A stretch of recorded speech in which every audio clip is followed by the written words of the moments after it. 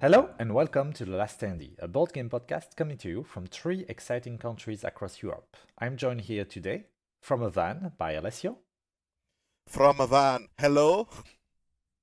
Fen, Hello. and I will be your host, Alexis.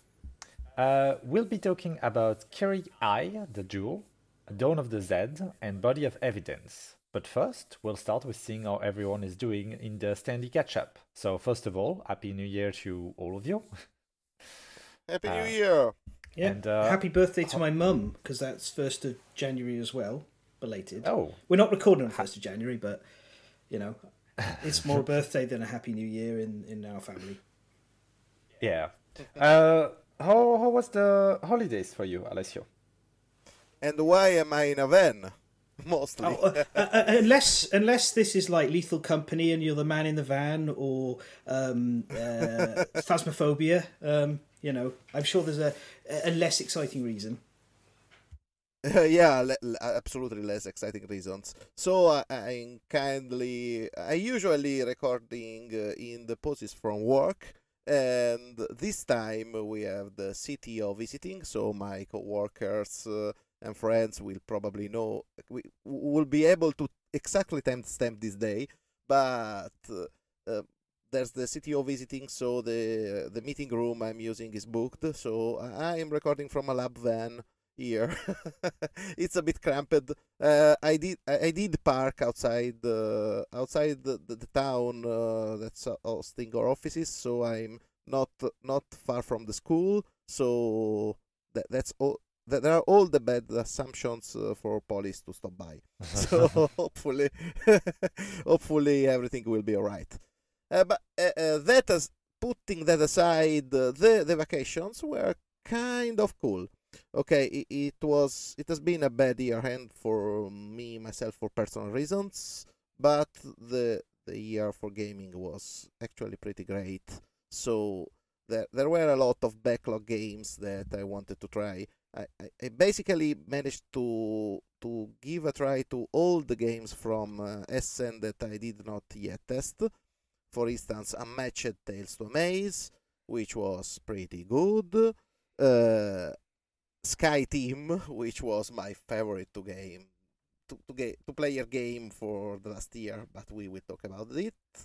The aforementioned Kiri-ai the Duel, the Challengers Big Cup. So it was a lot of games with a lot of people and with family for once. So it was pretty good, I think.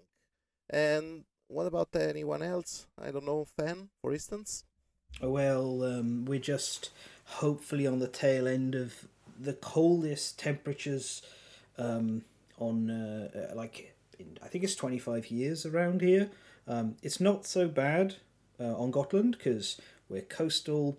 We're nearer the southern side of Sweden, but it's apparently gone to minus 40 degrees.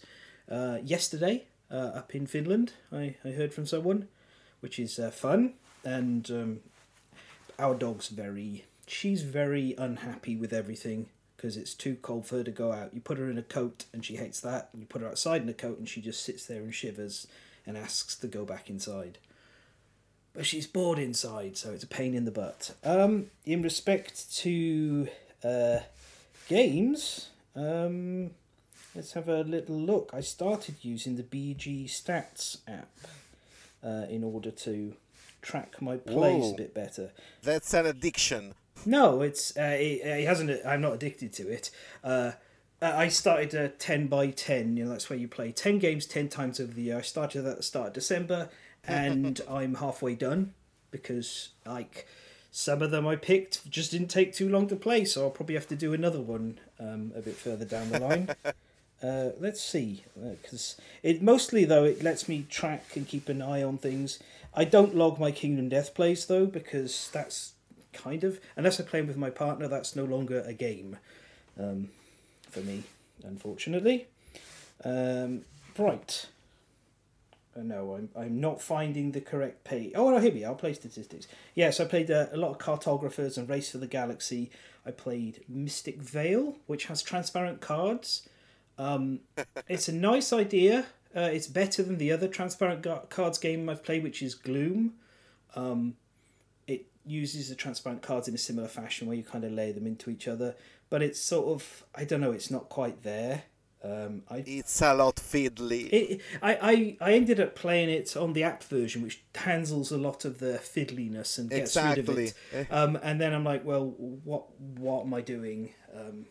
No, it's like, what's the point? I've been playing Hero Realms because I wanted to write about older boss battlers for a while, and Hero Realms is one of the earlier ones with its campaign stuff. I picked up Legacy of You, which I have no formed opinion on yet. I'm feeling kind of mixed about it. I'm going to finish the campaign. I'm halfway through now.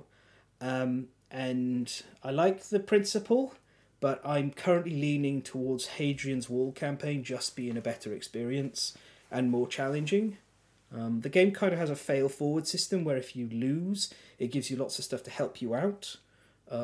And if you win, it like makes things way more difficult. So you have this streaky situation where you're winning and then losing and winning and losing, and it doesn't feel it doesn't feel like the wins and losses are entirely your fault or your achievements at times. So when I get to the end, I'll probably talk about it on the podcast. I do like the production though, and I like the idea of a legacy game that's resettable. It's just when you play the first game, if you go, is that it? The answer is kind of, yes. It's not going to reinvent the wheel, but still. Beyond that... I thought you could compare it to Space Kraken, maybe? No, Space Kraken's like... When that arrives, that is way more in depth. No, I'm still waiting for mine. I just received it, so I really don't know. It's a lot more, yes, but it works like a roguelike. I would be closer to starting to compare Legacy of Dragonholt to Space Kraken, and I think Space Kraken's way more involved than Legacy of Dragonholt, or Role Player Adventures maybe, which is really good. But anyhow, yeah, so that's been it. It's been snow, it's been lots of trips to bring wood in from the woodshed, and an unhappy dog, and very happy birds. But it's ideal board game playing weather. It's when I get a lot of my board gaming done, because as Kara can attest, the attic gets too hot during the summer, so I have to play outside, so that limits the games I can play. So yeah. Oh yeah. Yeah. I can imagine that. Oh, you have no idea. It's crazy how far this island swings from like Mediterranean summers to mild Swedish winters. Just consider that we are on 12 Celsius degrees right now. Yeah, I don't want to live somewhere where it's 12 right now. I love seasonal. Yeah. The idea of living on the equator, that you might as well just be a blancmange, you know? It's not for me. No, it's out winter. Anyway, we should get on with the games, but beforehand, Alexis, what's been with you? Well, I spent a lovely New Year on a houseboat in the Netherlands with my parents. That was pretty enjoyable. I had a pretty good time over the holidays, and recently I've been in a binge of the Mysterious Package Company games. I used to play a little bit more of the more ARGs game a few years back, and then recently, since I received a couple of Kickstarters, I've started playing through the backlog, basically, which I'll talk about later in the episode. Nothing too important worth mentioning, except that I'll do a very slight plug for a small game called Void Stranger. If you are okay playing through Sokoban puzzles, this is an extremely interesting game that I would recommend you to check, because it has a lot of hidden things. It reminds me a little bit of Pony Islands in the way that it hides things. If you're okay with Sokoban plays, I would recommend diving into it blind. Pony Island is a big name. Pony Island is great, and I think that Void Stranger is really special. But I'm not going to say too much about it. I've been obsessed with this game for like a few days now. This aside, I think it is time to dive into the episode. So, first of all, we are going to be talking about an extremely stylish game. I really like the design of that one, and I'm very interested to hear about what you have to say, Alessio. The game is called Kiri-ai, the Duel. Yeah, you got it right the first try. The game is very stylish, mostly because it is a game designed by Kami Bayashi, a Japanese designer who is actually, as his main job, a graphic designer. So this is all the more impressive because a game this good, but we are about to talk about it, from a first-time designer who is a graphic designer is really something to think about. So, what is Kiri-ai the Duel? It's a two-player game, strictly two-player game, in which the players are two samurais on a duel on the side of a cliff, and they are doing basically what is a samurai duel like you see in a very old game called Bushido Blade. If you ever are old enough or interested enough to check it out, it was basically a realistic game where you had where you played as a samurai playing duels. When one hit you are severely wounded, crippled maybe, and two hits you are dead. And this is the spirit of Kiri-ai the Duel. It's a card game, meaning that one card will represent the battlefield as a set of squares linearly placed. Another card for each of the players will represent the samurai placed on the battlefield, so there will be distance in play and a relative positioning. And after that, you have a deck of simple 5 cards, which will always be in your hand at all the times, and are the same for each player, and one special move drawn randomly from a pool of 3. So basically, each player will be dealt at the beginning one special move. They will know their own, and they cannot be sure of the special move the other player has.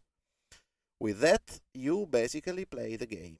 This is a very quick game. It's a filler game where the player with the most analysis paralysis will play it still in 7 or 8 minutes, and it's an addictive experience because basically on the New Year's Eve we managed to play it in turns for 1 hour straight. So this is the kind of game you are looking at.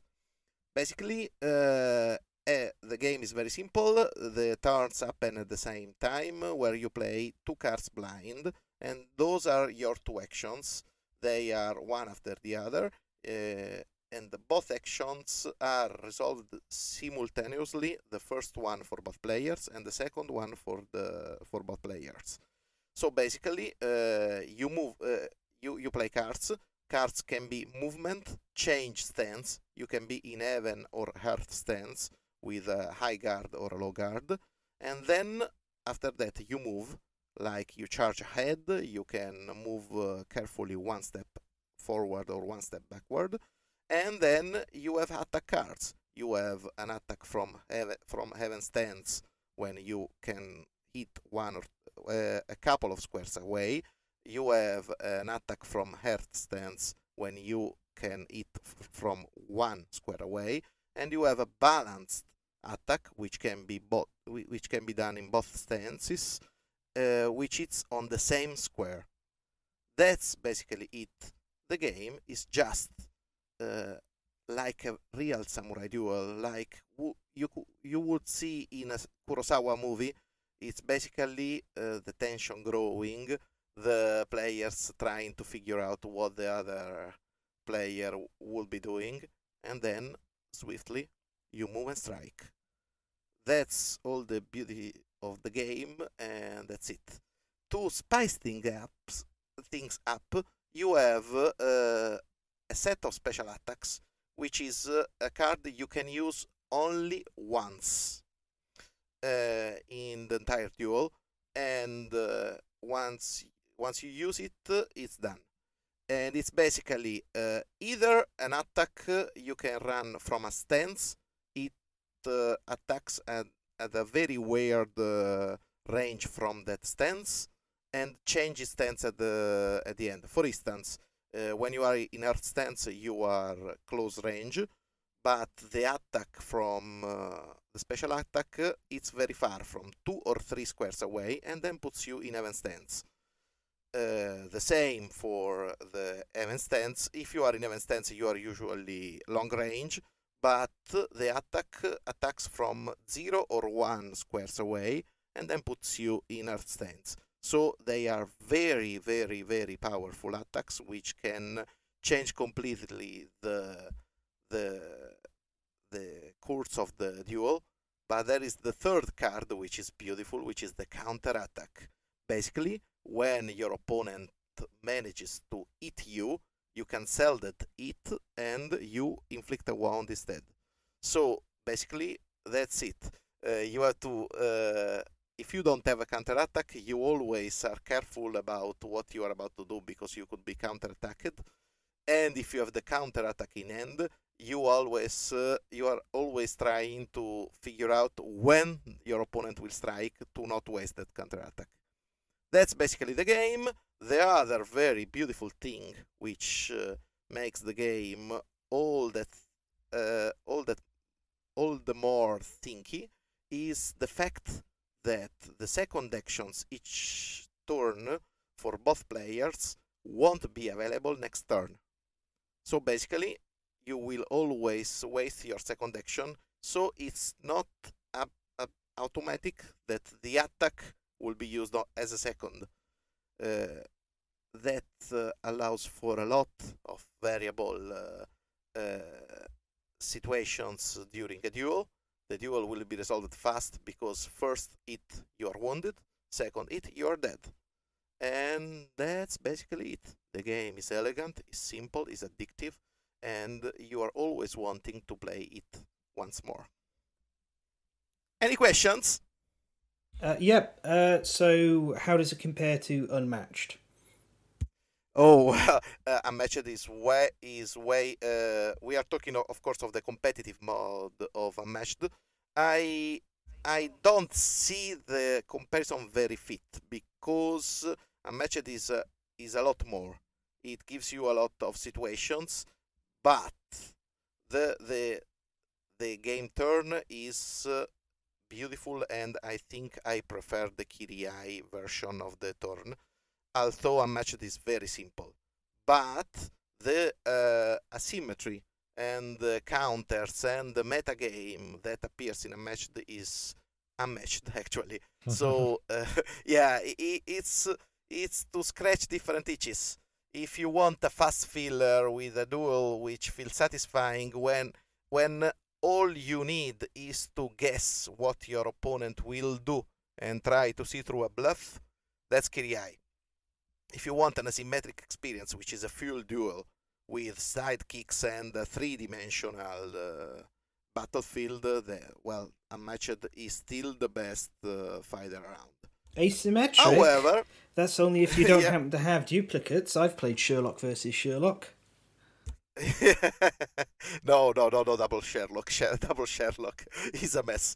But I could tell you that probably Bloody Mary versus Daredevil could be something of the asymmetry you see in Kiri-ai, meaning that you are always striving to achieve specific conditions, but you are not trying to give them away, because your cards will be discarded if you play like that. So the feeling could be like like Daredevil versus Bloody Mary in Unmatched, but Unmatched is the most complete experience there is. I think it's my best 1 versus 1.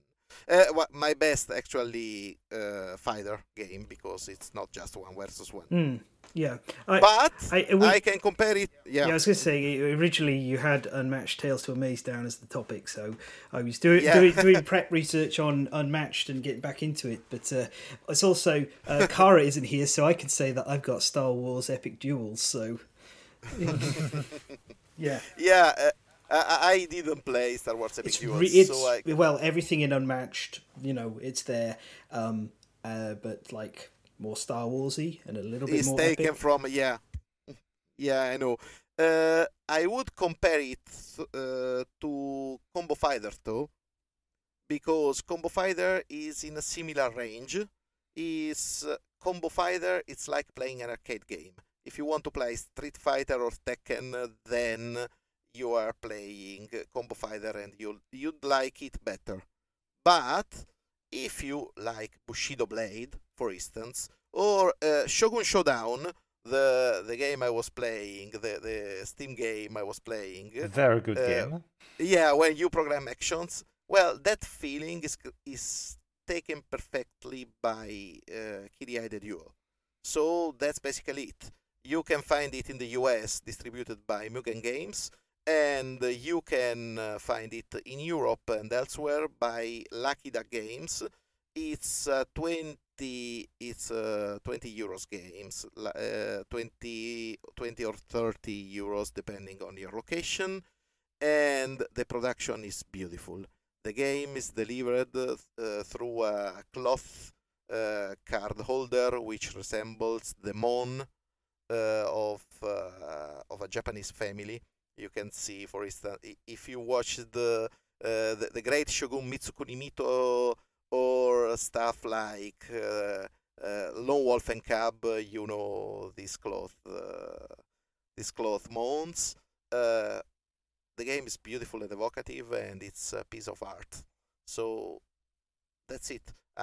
It's definitely a recommendation for the cost, for the time involved, and for the portability of it. It's 13 cards plus 3 cards for terrain and samurais, and it's beautiful.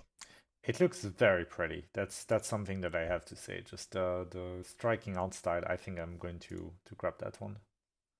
Yeah. Fun fact: during these holidays I brought it up 4 times with 4 different people. All of them bought the game by the day I demoed them. It's also very cheap, which helps. I just Yeah, looked it up. The game on the official website, so buying it from the US, so it's probably a bit more expensive than that with shipping, is like $12. And yeah, I found it in Europe for like 15. Just looking yeah, around right now. yeah. Lucky Duck ships from Poland, and it's like about 12 to 20 possibly euros. So cheap, beautiful, stylish, fun. It's all you need in a game. Is just be aware that it's a filler game, so you'll probably need something else for your game night.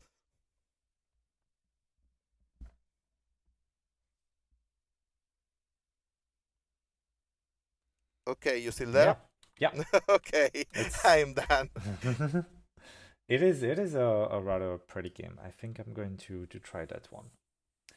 Um, on my end, also over the holidays, I've enjoyed a few games by the Mysterious Package Company. So it's a company that mostly makes ARG games with a lot of props and puzzles. Previously, they've released Curious Correspondence, which are short little stories that are designed to be a sort of mini escape room that each of them last about 2 hours. They're full of puzzles and codes to crack. I got a couple of them over the holidays to try and enjoy them. I would definitely recommend them to anyone that is interested to dip their toes into it because each chapter costs about 15 euros with bundles that group a few of them that are a lot cheaper than that. Um, Perfect escape room range, then. Yeah. very much, yes. The couple that I've played are also all non-destructive. So if you want to regift them, you definitely can do that. They all are great fun and they have a sort of national treasure vibe to them. So a little bit campier than Indiana Jones. It is kind of fun. It's also all in cardboard and it feels a little bit cheap sometimes, but since that is reflected in the price, I think that definitely works. For example, in the first chapter, you have a set of keys, and the keys are just cardboard key, but they do serve their purpose. And all of their puzzles often require you to play around with those pieces of cardboard, so it is very tactile, and it cannot just be something that is just printed out. So it feels pretty nice. So the company also made more prestigious premium experiments. Those cost about I think that the cheapest is at 80 euros, with the more expensive one at 150 or 200. And those are centered about massive non-cardboard props. So for example, I had the one inspired by the King in Yellow. It came in a small wooden crate. Inside of it, there was a metal statue of the King in Yellow that I still use as a prop when I play Call of Cthulhu, or that I just have on my shelf because it looks pretty. It has less emphasis on puzzles, but still some little handouts and little newspaper clippings that you are supposed to put together to kind of understand what's happening there. They feel a little bit more like props for role-playing game, and the quality is always really nice. Recently, through Kickstarter, they have started to branch out into a sort of medium range of games that are more playful than the big premium ones, and also a lot less expensive, but still higher quality than the Curious Correspondent stuff. Two games specifically that came out, I think in end of November or early December. Do mention that I'll talk about next week probably, and Body of Evidence. So yeah, I saw your picture. That's actually quite interesting. Yes. I want to hear this. I'm going to talk about it in details. It is very interesting. I would actually offer you to give it a quick Google, see what it looks like, because the game is kind of interesting in the way that it does props. So Body of Evidence is a murder mystery, putting you into the shoes of a detective set to review what seems to be the accidental death of a chef. And pretty obviously, through the investigation, you'll understand that it is actually a murder mystery and not an accident mystery, which wouldn't be as interesting. The way the game is played is through a series of props that you open up in turn as the investigation proceeds. You have 3 folders full of handouts that you'll have to read and then make a guess on who the real murderer was. First of all, I think that's worth pointing out, the game is almost flawless in its aesthetic. Each folder contains interview extract, files on the people involved, newspaper clippings. It all looks really nice. The little profile on each character has like a paper clip that holds a picture of the character, and there's a lot of elements that you're going to play with, and when you open like a real paperclip. Yeah, a real paper. Whoa! Yeah. I don't know if it's a whoa because it's cool. It's cool, but it is very cool. Yeah, it's like a police file. It is exactly like a police files, and it really puts you into the game.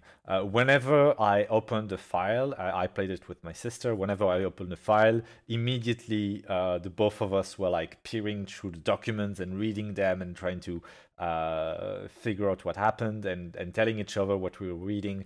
It's all very fun in a playful way. I quite like that. It's immersive, yeah. Yeah, the pièce de résistance of the game, though, is a large corpse made out of a folded cardboard piece that you have to physically cut open as you conduct an autopsy. It is quite fun. You have to actually cut into the cardboard because it's like multi-layered, and underneath you're going to discover some hints for what happened. But this is also where 2 small issues arise. First of all, they had planned for the body to be delivered into a small-sized plastic body bag, but they had an issue with the manufacturer, and the body bag that comes with the box is slightly too small. It does not impact the gameplay in the slightest, but I think it's worth mentioning. I don't know if they're going to fix it for the next release or if they're still selling those versions or if there was just the Kickstarter ones. I've not been able to get any information on that, but it's worth knowing. But it doesn't impact the gameplay at all. Secondly, the game requires you to do some destruction onto the props. Specifically, that body that you have to cut open. It makes sense, obviously. After cutting it, it will be altered. It's nothing that would impact replayability, but the game will be physically different after you're done. So it's not really regiftable. You can share it with friends. You can give it after the fact, but the game can only be played fresh once. And given that it's mostly an open and shut story, once you're done through the whole thing, you're not going to play it again, and you probably want to offer it to some friends. That is something that is worth mentioning. But the novelty of cutting through the body is quite interesting. So I land a little bit on the middle here, where this probably could have been avoided, but it does elevate the game a little bit. Now, to explain how the game works, you have 3 folders. You open each folder in turn. You read through the information that you're given. You take note on what seems important. Then, before you can open the next folder, you have to interact with the body.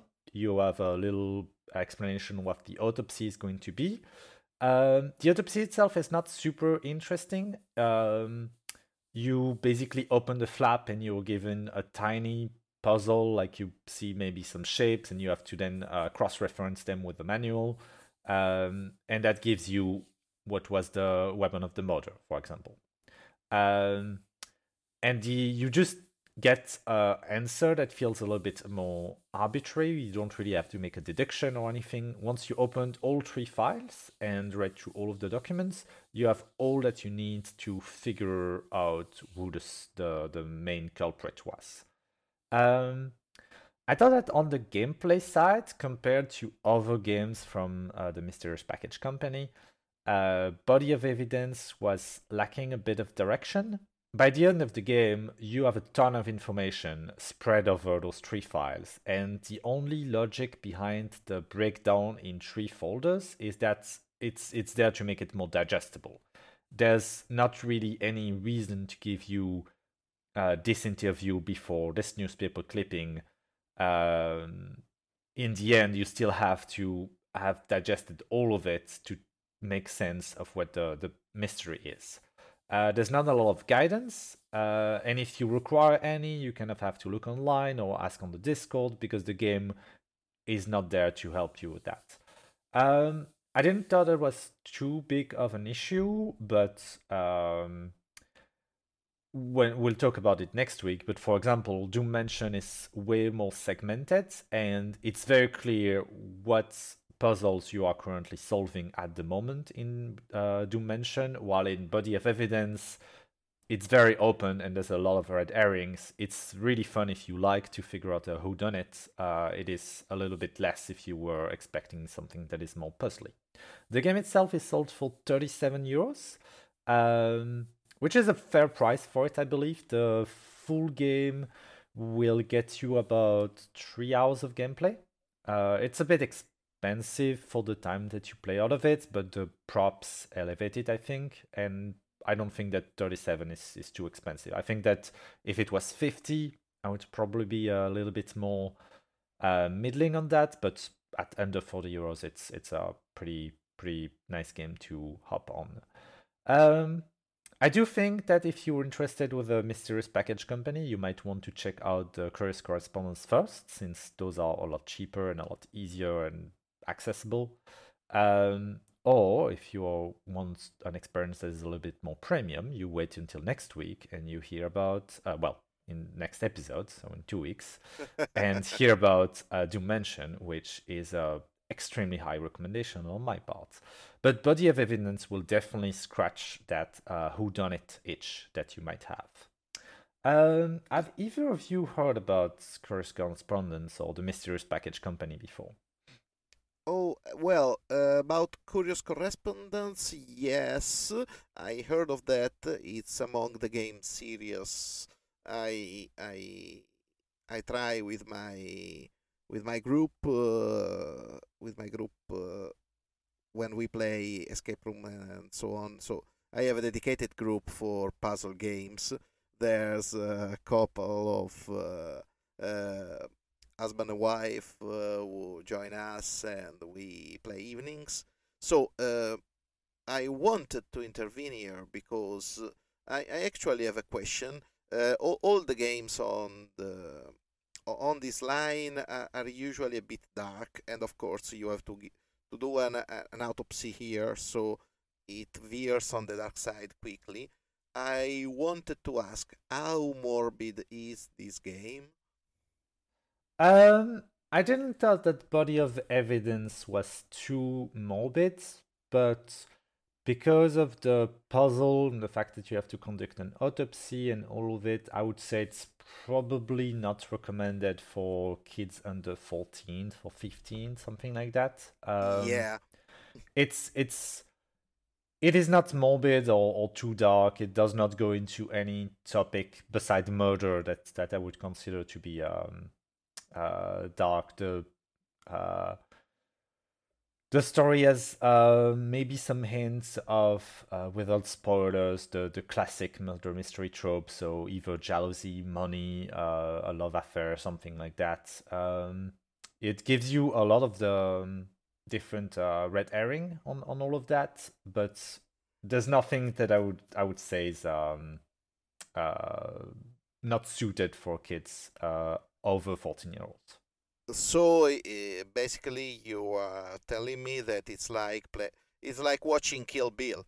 There is a bit of gore and violence, but you won't have nightmares for that if you're a kid.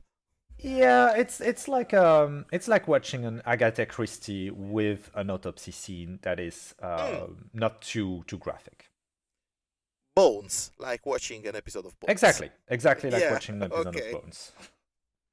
Thank you. That's very useful as information. Since I have kids, it's good that maybe we'll need to wait a couple of years for the big one. Yeah. If you have kids, however, I can tell you that the next episode is going to have something for you. That's great. Yeah. I will wait for that. Oh, I want to also say a comment about the price point. 37 euros is a bit high for a mystery game because you are used to playing mystery games once. But it is true that my current line of comparison for that is the Hidden Game series, which is 24 euros for about the same time. But there's no gimmick, no cute gimmick like the corpse here. So probably is fair, especially if you like gather like two families or a group of friends, and everyone could put like 7 or 8 euros. You can just split the cost and play it once for a good evening. Yeah, that's what I'm thinking out of the game. Like it's a little bit more expensive that I would want, but the props themselves make it worth it in my opinion. And yeah, it's something that you definitely have to buy, knowing that it's only going to be one big evening, or maybe split onto like three 1 hour play with friends or something like that. It is quite fun though. If it didn't had that much depth into the props, I would definitely not recommend it. But with that level, I think that at 40 euros, it's fine. Okay, so one last question, then I am done. I think I will try it. But you talked about red herrings and the fact that you have a bit of false leads, which is not unheard of, so it's okay. I want just to ask a question without spoilers.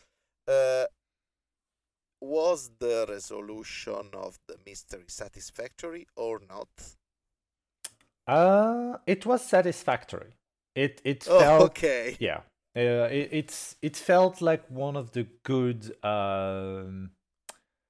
Well, I mentioned Agatha Christie earlier, and Agatha Christie's mysteries are not always satisfactory because sometimes it's things that you really could not have guessed, like, oh, it was all of them at the same time together. This feels a little bit more like one of the good mystery, where Okay. you have to think of it, and you think about the different people that were involved in it, and it makes sense. Who is capable? Who would have motive and the capability to murder someone? Yeah, as long as you don't say Sherlock Holmes as the good ones. It's okay. So yeah, I would definitely point towards that one. So the owner of the restaurant there is found into a freezer. That's why the name of the body of evidence, this specific game, because they're planning to make more, is called Best Served Cold, because the man has been found completely dead and cold, and definitely will not wake up. But refrigerated. Yeah. But we can start thinking about what would happen if the dead could come back to life in Dawn of the Zeds, which is a game that Fen is going to talk to us about. And if I believe, it is a tower defense, because I think that I played it at a convention years ago. Yeah, I would say it's a little bit more than a tower defense game, but we'll get into that. Suffice to say, I must preface it now, as you forced me to put the lead out. I hate tower defense games. I think it's a lazy, boring genre. But with that said, let's go to Dawn of the Zeds, which is part of the States of Siege series, which is a bunch of solo games. And this is the third edition. The first edition was 2011, the second edition was 2013, and this is the 2016 third edition. I think there was a Kickstarter to kind of vamp it all up, may be the case, but the previous editions are not particularly deluxeified. This one is. This is not a cheap game. You're looking at $100, past 1,000 krona, so like over 100 euros or so. So that's expensive, but the production does justify the cost on that front. So Dawn of the Zeds takes place in Farmdale. You will play the part of a bunch of people from there. There's some heroes, there's some like civilians, there's even a heroic civilian unit, and you will defend against, as mentioned, 4 lanes of zombies, each one thematically different, but mechanically mostly the same. There's a highway, which does have a nuclear power plant along the way, a set of suburbs that has more population centres than the others, a winding mountain trail that has a mine partway down it and a campsite, and then there's a forestry section that also has a farm. So the differences beyond the vents, which I'll get into, is that you have like a better place for foraging bullets in the mine for some reason. I don't actually get that one, but ammo is more of a generic kind of thing, so it may cover explosives and who knows what else. And then it's a higher chance, like more food available at the farm. There is actually a 5th lane as well, but that's for higher complexity, and that's where this game gets like really neat. But before I get there, I'm just going to run you quickly through the base game. So first things first, when you open the box, listen to this, yeah? 1, 2, 3, 4. That's 5 rule books. That's a lot to learn. However, it's actually not that bad. What we do have is a basic game rulebook that teaches you the basic game. Like, it's an introductory one, and it lays everything out in there. And once you've got to grips with the game, you don't need this book again, unless you're going to play the basic game with other people. So that's what I'm going to start talking about. But then the second book is a level up rulebook that tells you the extra rules that are added for each additional level that you go upwards. Each level makes the game more complex and more difficult. So you can almost think about this as being a bunch of expansions, because you've got the base game, and then you've got the blue level, green level, yellow level, orange level, and red level, and a black level, which is for player versus player. I've not played, and I'm probably never going to play, but it's there. So that's like a load of expansions all in one box, which is why I think this does justify the price. Then once you're all set up and you understand what you're going on with, what you've actually got is a comprehensive rule book, a setup, an epilogue book that basically you just need to set up the scenario, and then if you want to read the text for winning or losing, that's there, so you just use that at the start and put it on one side. And the last one is a comprehensive glossary of like a whole load of things, because Victory Points Games makes war games, and this is in many ways a war game. But it's also not, because it's focused far more on individuals than anything else. So let's talk about the basic game. You will start off and you'll choose yourself a character from a selection in the blue category of characters. Each player can do that. This will play up to 5 players. I'll talk about scaling, but I'll consider the solo game first because everything scales up from that. So you'll pick your character, you'll randomly get 4 more. There's always 4 characters to start, and you'll get a heroic civilian unit. They're like a civilian unit who has something extra special about them. There's like armed guards or first aid responders, or my personal favourite, which is a bunch of ladies on roller skates with sports gear. And they're fantastic. Skate team. Yeah. The Farmdale Furies, I think they're called. And I love them. They're immensely fun. You'll set up the game based on the scenario. Essentially, each of the tracks has some civilians populated on it. It has a set of zombies at each of the different ones. The zombies have a number indicating their strength on the front side, and then when they take 3 wounds, they'll flip over to the back side and they have a lowered strength and the 3 more wounds and they're dead. So it's 6 hits per zombie to eliminate them. In contrast, your heroes have no health. First hit puts them to the red side, second hit will kill them in the basic game. Your civilian units can take 2 hits to flip and then 2 hits to be removed because there's more of them. So that represents the fact that your enemies they don't feel pain. You have to basically disable and destroy them. And in contrast, people are fragile. Each character will have some unique abilities though. They'll have a variable strength, how good they are. Then they will have a movement. And then some other abilities that thematically match. For example, the sheriff has a leadership ability, so he can command some civilians in his space or adjacent one to do something. The survivalist nutjob conspiracy theorist has a big old shotgun, so he deals more damage when he shoots, and he's also better at finding and scavenging things. There's like so many and different characters, but you are limited by the difficulty level you play as to who you can have in there, because they get more complex as you go up the difficulties. Flow of a turn simple. Once you're set up, you will draw from an event deck that's preset at the start of the game. That's your timer for the game. You've got to get to the bottom and survive the last card. Once you do that, you win. If any zombie reaches the town centre, it's an immediate loss.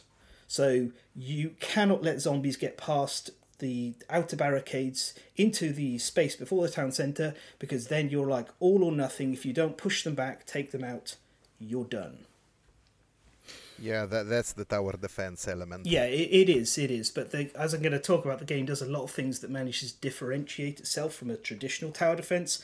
And I would argue this is more like a multiplayer MOBA with multiple different lanes and heroes that have to go out and deal with objectives. Because the game does not let you turtle up and build towers to defend with. Higher levels, it provides a little bit extra. There's definitely like fortification stuff, but yeah, you don't get that.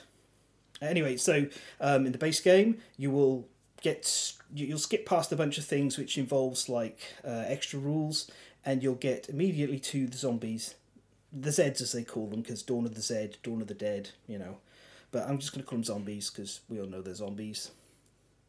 And it will tell you what tracks activate. Those zombies are going to move one space. It may be one track, it might be 2, it might be the same tracks twice. And then there will be a dossier section at the bottom that tells you some special stuff that's going to happen in a particular phase. To start with, that'll either be the zombies are doing extra stuff, like maybe they're moving faster, or something unexpected's happened, or it's going to be an event occurring for the player units, for the survivors, the heroes. For example, there's some extra ammo at the campsite, and if you send a hero out there to grab it, before the end of the turn, then you'll get an extra bunch of bullets. That's like the main thing there. Once the zombies are done, it's a player turn. What's super interesting here is you get one action of your own to spend, and you'll get a number of actions given to you by the event card. So that might be 1, 2, maybe 3, or some of the really bad event cards give you no actions at all, and you go straight to the next event card. In other words, the zombies get to go twice. Like, that's quite frightening and exciting when it occurs. Yeah. You'll also, some of the characters may have their own special extractions, as I mentioned before. But you will spend those actions to do various different things. In the base game, that's going to be actions to move up to your movement, usually 4 for heroes, less for like civilian units, more like 2. When you check the reference card, it'll vary. Furies, if I remember correctly, are a bit faster. Or you will fight. Whenever zombies and player units are in the same space, they have to fight. This often happens with the zombies advancing in, but it can also happen if you step forward and decide to engage with them. A fight will always be a single round, and you will look at the relative strengths of the two sides, counting the numbers. So zombies, say, could be at 6 and you're at 3.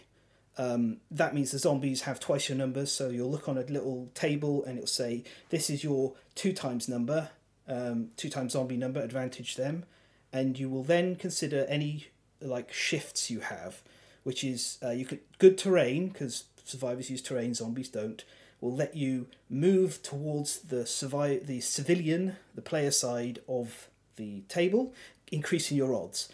Some characters, like the deputy, also have like physical hand-to-hand combat capabilities, so they'll shift further as well. You then roll 2 dice, check the chart, it's 2d6. So you get an idea where your results are going to cluster, and you know roughly what table you're going to be rolling on. Terrain helps, being in buildings helps, being in barricades near the town centre, that all helps. But it's kind of like quite frightening, because you, even on the better sides where it's your advantage, you can end up taking hits. And as I mentioned, you don't have a lot of wounds to spare. You really don't. The civilians can go down really fast. It doesn't help that at the start of the game, some of the civilians are defiant, which means they refuse to move until they get attacked by zombies.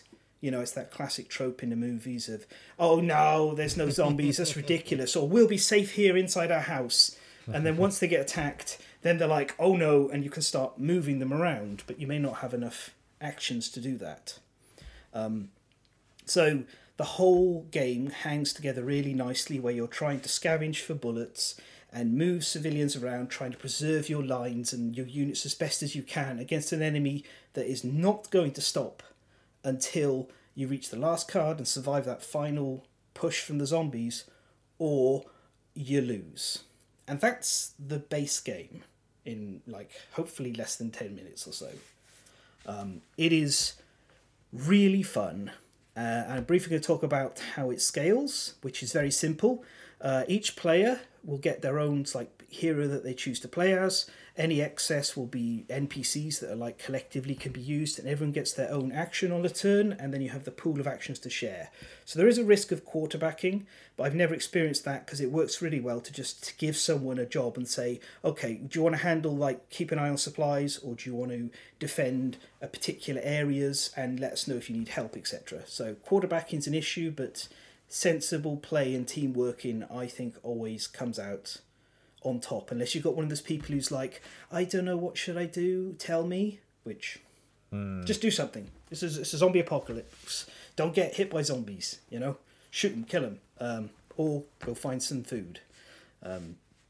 So yeah, that's like really enjoyable. That at a baseline 1-player mode is the bottom thing that it scales up from. The way the zombie scale is, you'll have zombie pressures cards that they're on the cards already. You ignore them at 1 player, and then for each additional player they will make more zombies move or do things based on the number of players minus 1. So it scales upwards for player count rather than downwards, which feels good and makes it easier to learn to teach to others. All right. Yeah, so I'm very brief. That's the thing is, though, as I said, this you should think of this as a game with a bunch of expansions, because there's a load of cards in there for higher difficulties. And I'm going to briefly skim through what they're like. So At level 1, which you could think of as being the standard level, it's still blue tiered. It's called Outbreak. You include healing, which means units can now go to the hospital and get healed. Or if they get killed, half the time they go to the hospital, and then you can spend supplies gradually recovering them from being like near to death and getting them back out there. So you now have to think about foraging for supplies, because on top of healing with supplies, you need to cover food. The cards actually say you must spend a certain amount of food each turn. You need that, otherwise people start starving, because this is like over a number of days. There's also now infection. Whenever certain things increase the infection count, for example, being attacked in hand-to-hand combat, or units going to the hospital, that kind of stuff, it's logical. Sometimes you'll have to make an infection roll. You roll 2d10 against the number. If you roll equal to or under the number, then you will reduce the infection level by that much and then perform an outbreak, which is a bunch of zombies popping up from one of the settlements nearest to the town centre, determined by a fate card.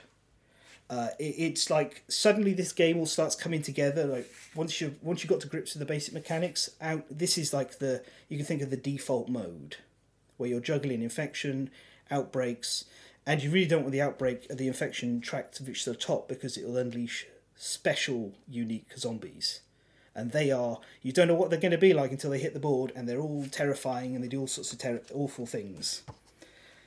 And there's also infectors, which is like specific zombie types that increase the infection rate. You're going to have to go out there and get them, because they are not going to be easy for you to just sit back, and they're going to make the situation get terrible really quickly.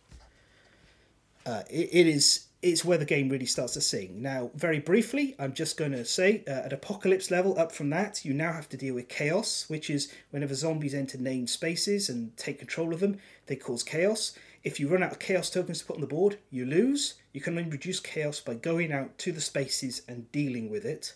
So you're forced out of the town centre.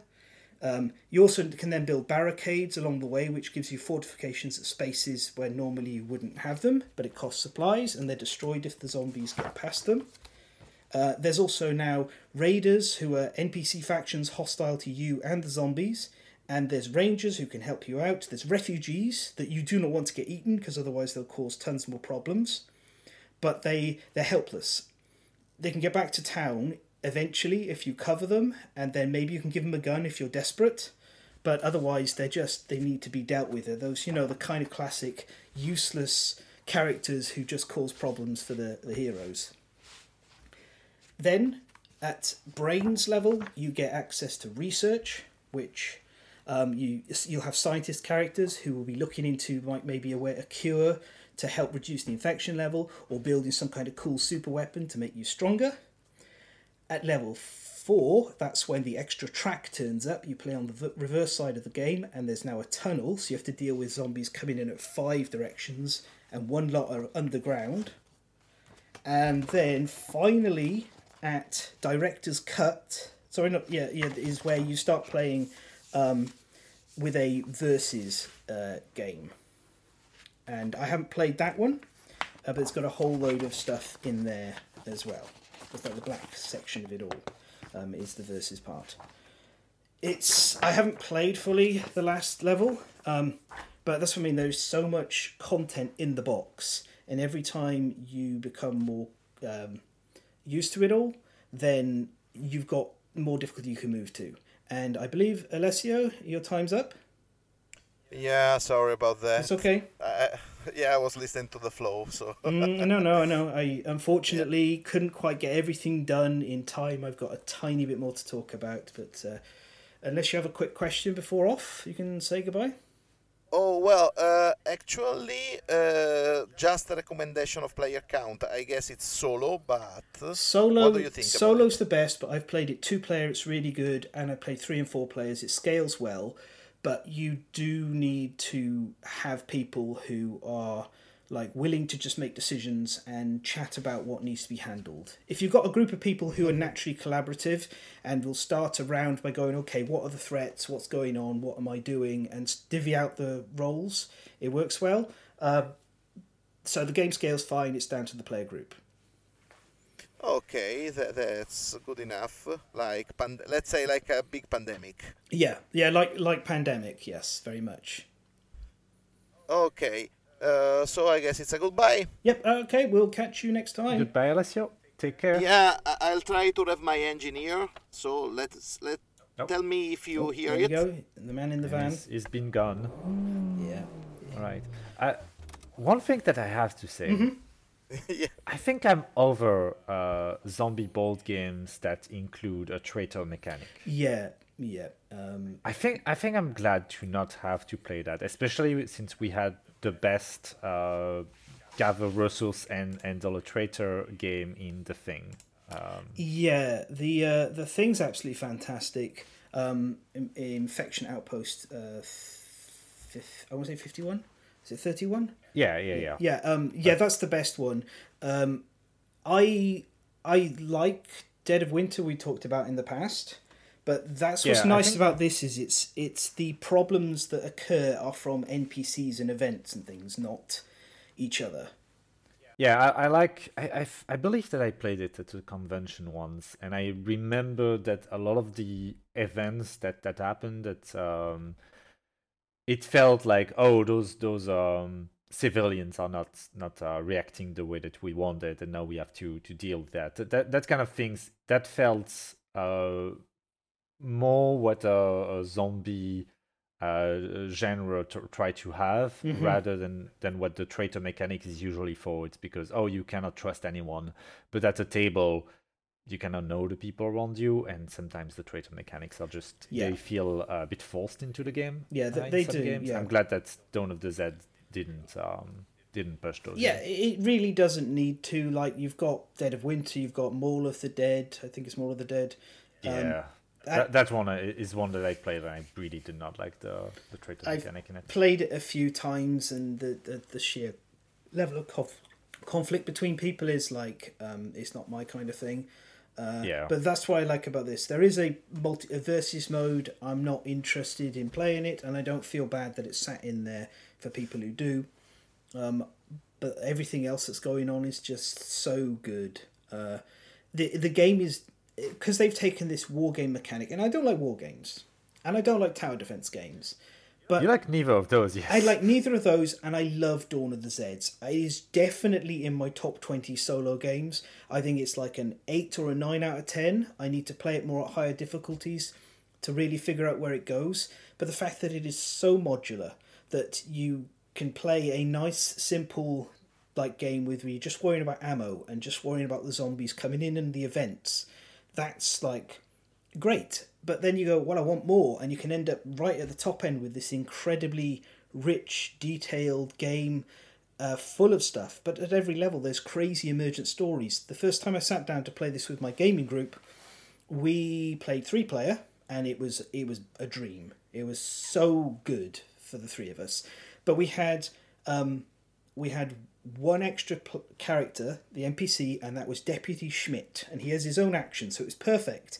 Because basically, he was able to manage himself. We didn't have to look after him too much because he could just do things. We get near the end of the game. The town centre is almost overrun. Schmidt, up in the farm track at the farm, has been holding off like 3 sets of zombies. That's like 6 zombies in a train.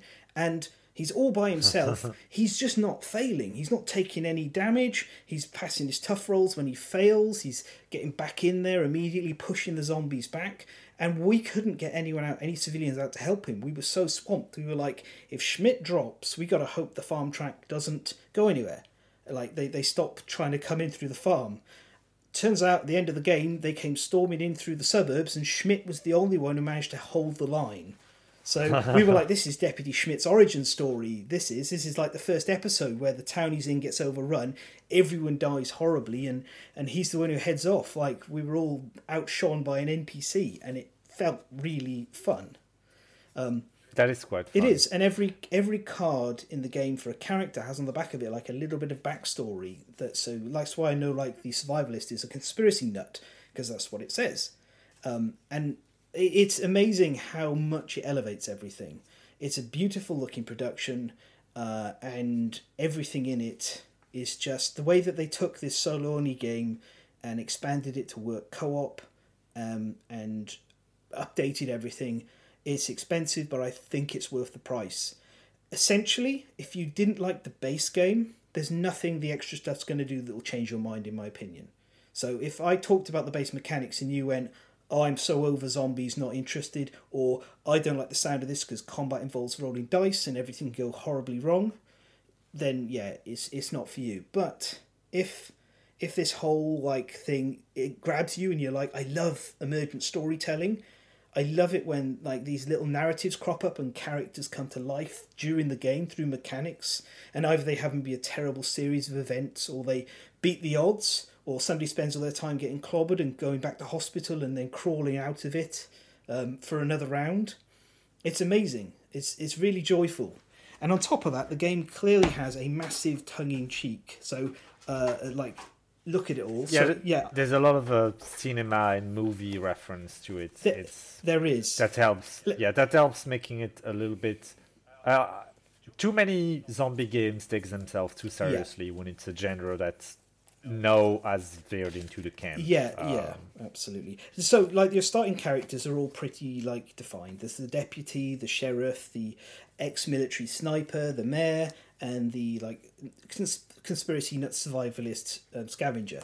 But then as we start going, like, through the higher levels and also the expansions, here we go. We've got General Lee. He's a horse. People can ride on him. Or we've got Pickles the dog, who's great at finding stuff, and zombies will ignore him because they don't want to eat a dog. Well, most of the time they don't want to eat a dog. Or El Toro Loco, who's literally a luchador. He's amazing in hand-to-hand combat, and shoving back zombies and creating space. Or you've got like one of the expansions has a dude in a truck.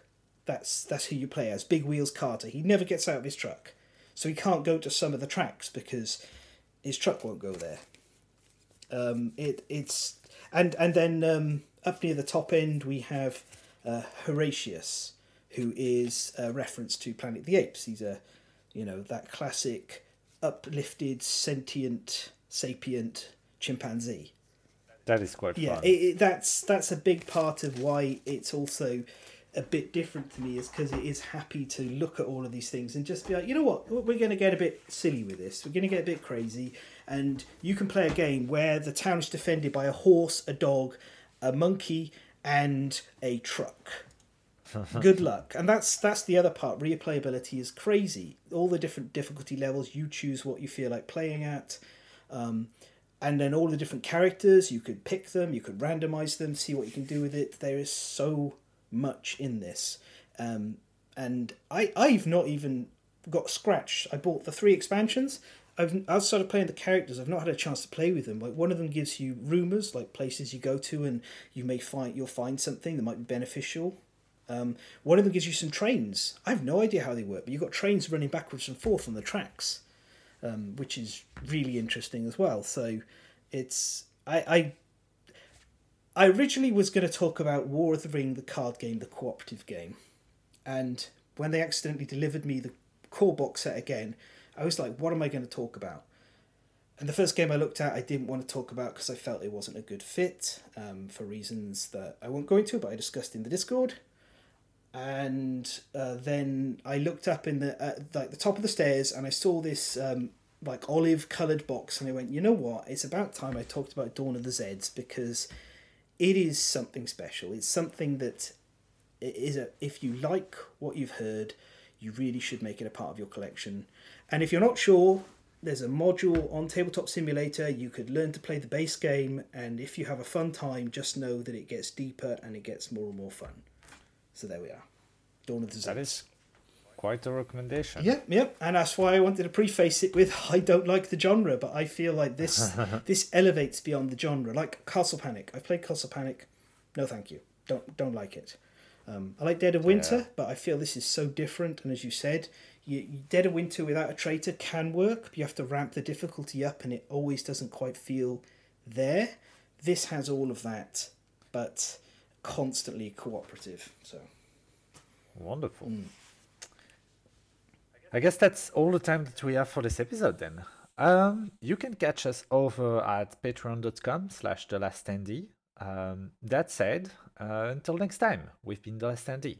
It's going to be a goodbye from Alessio, who's already left. The man in the van, yeah. Fem. Goodbye. And myself. But remember that the second E in Standee is for evidence.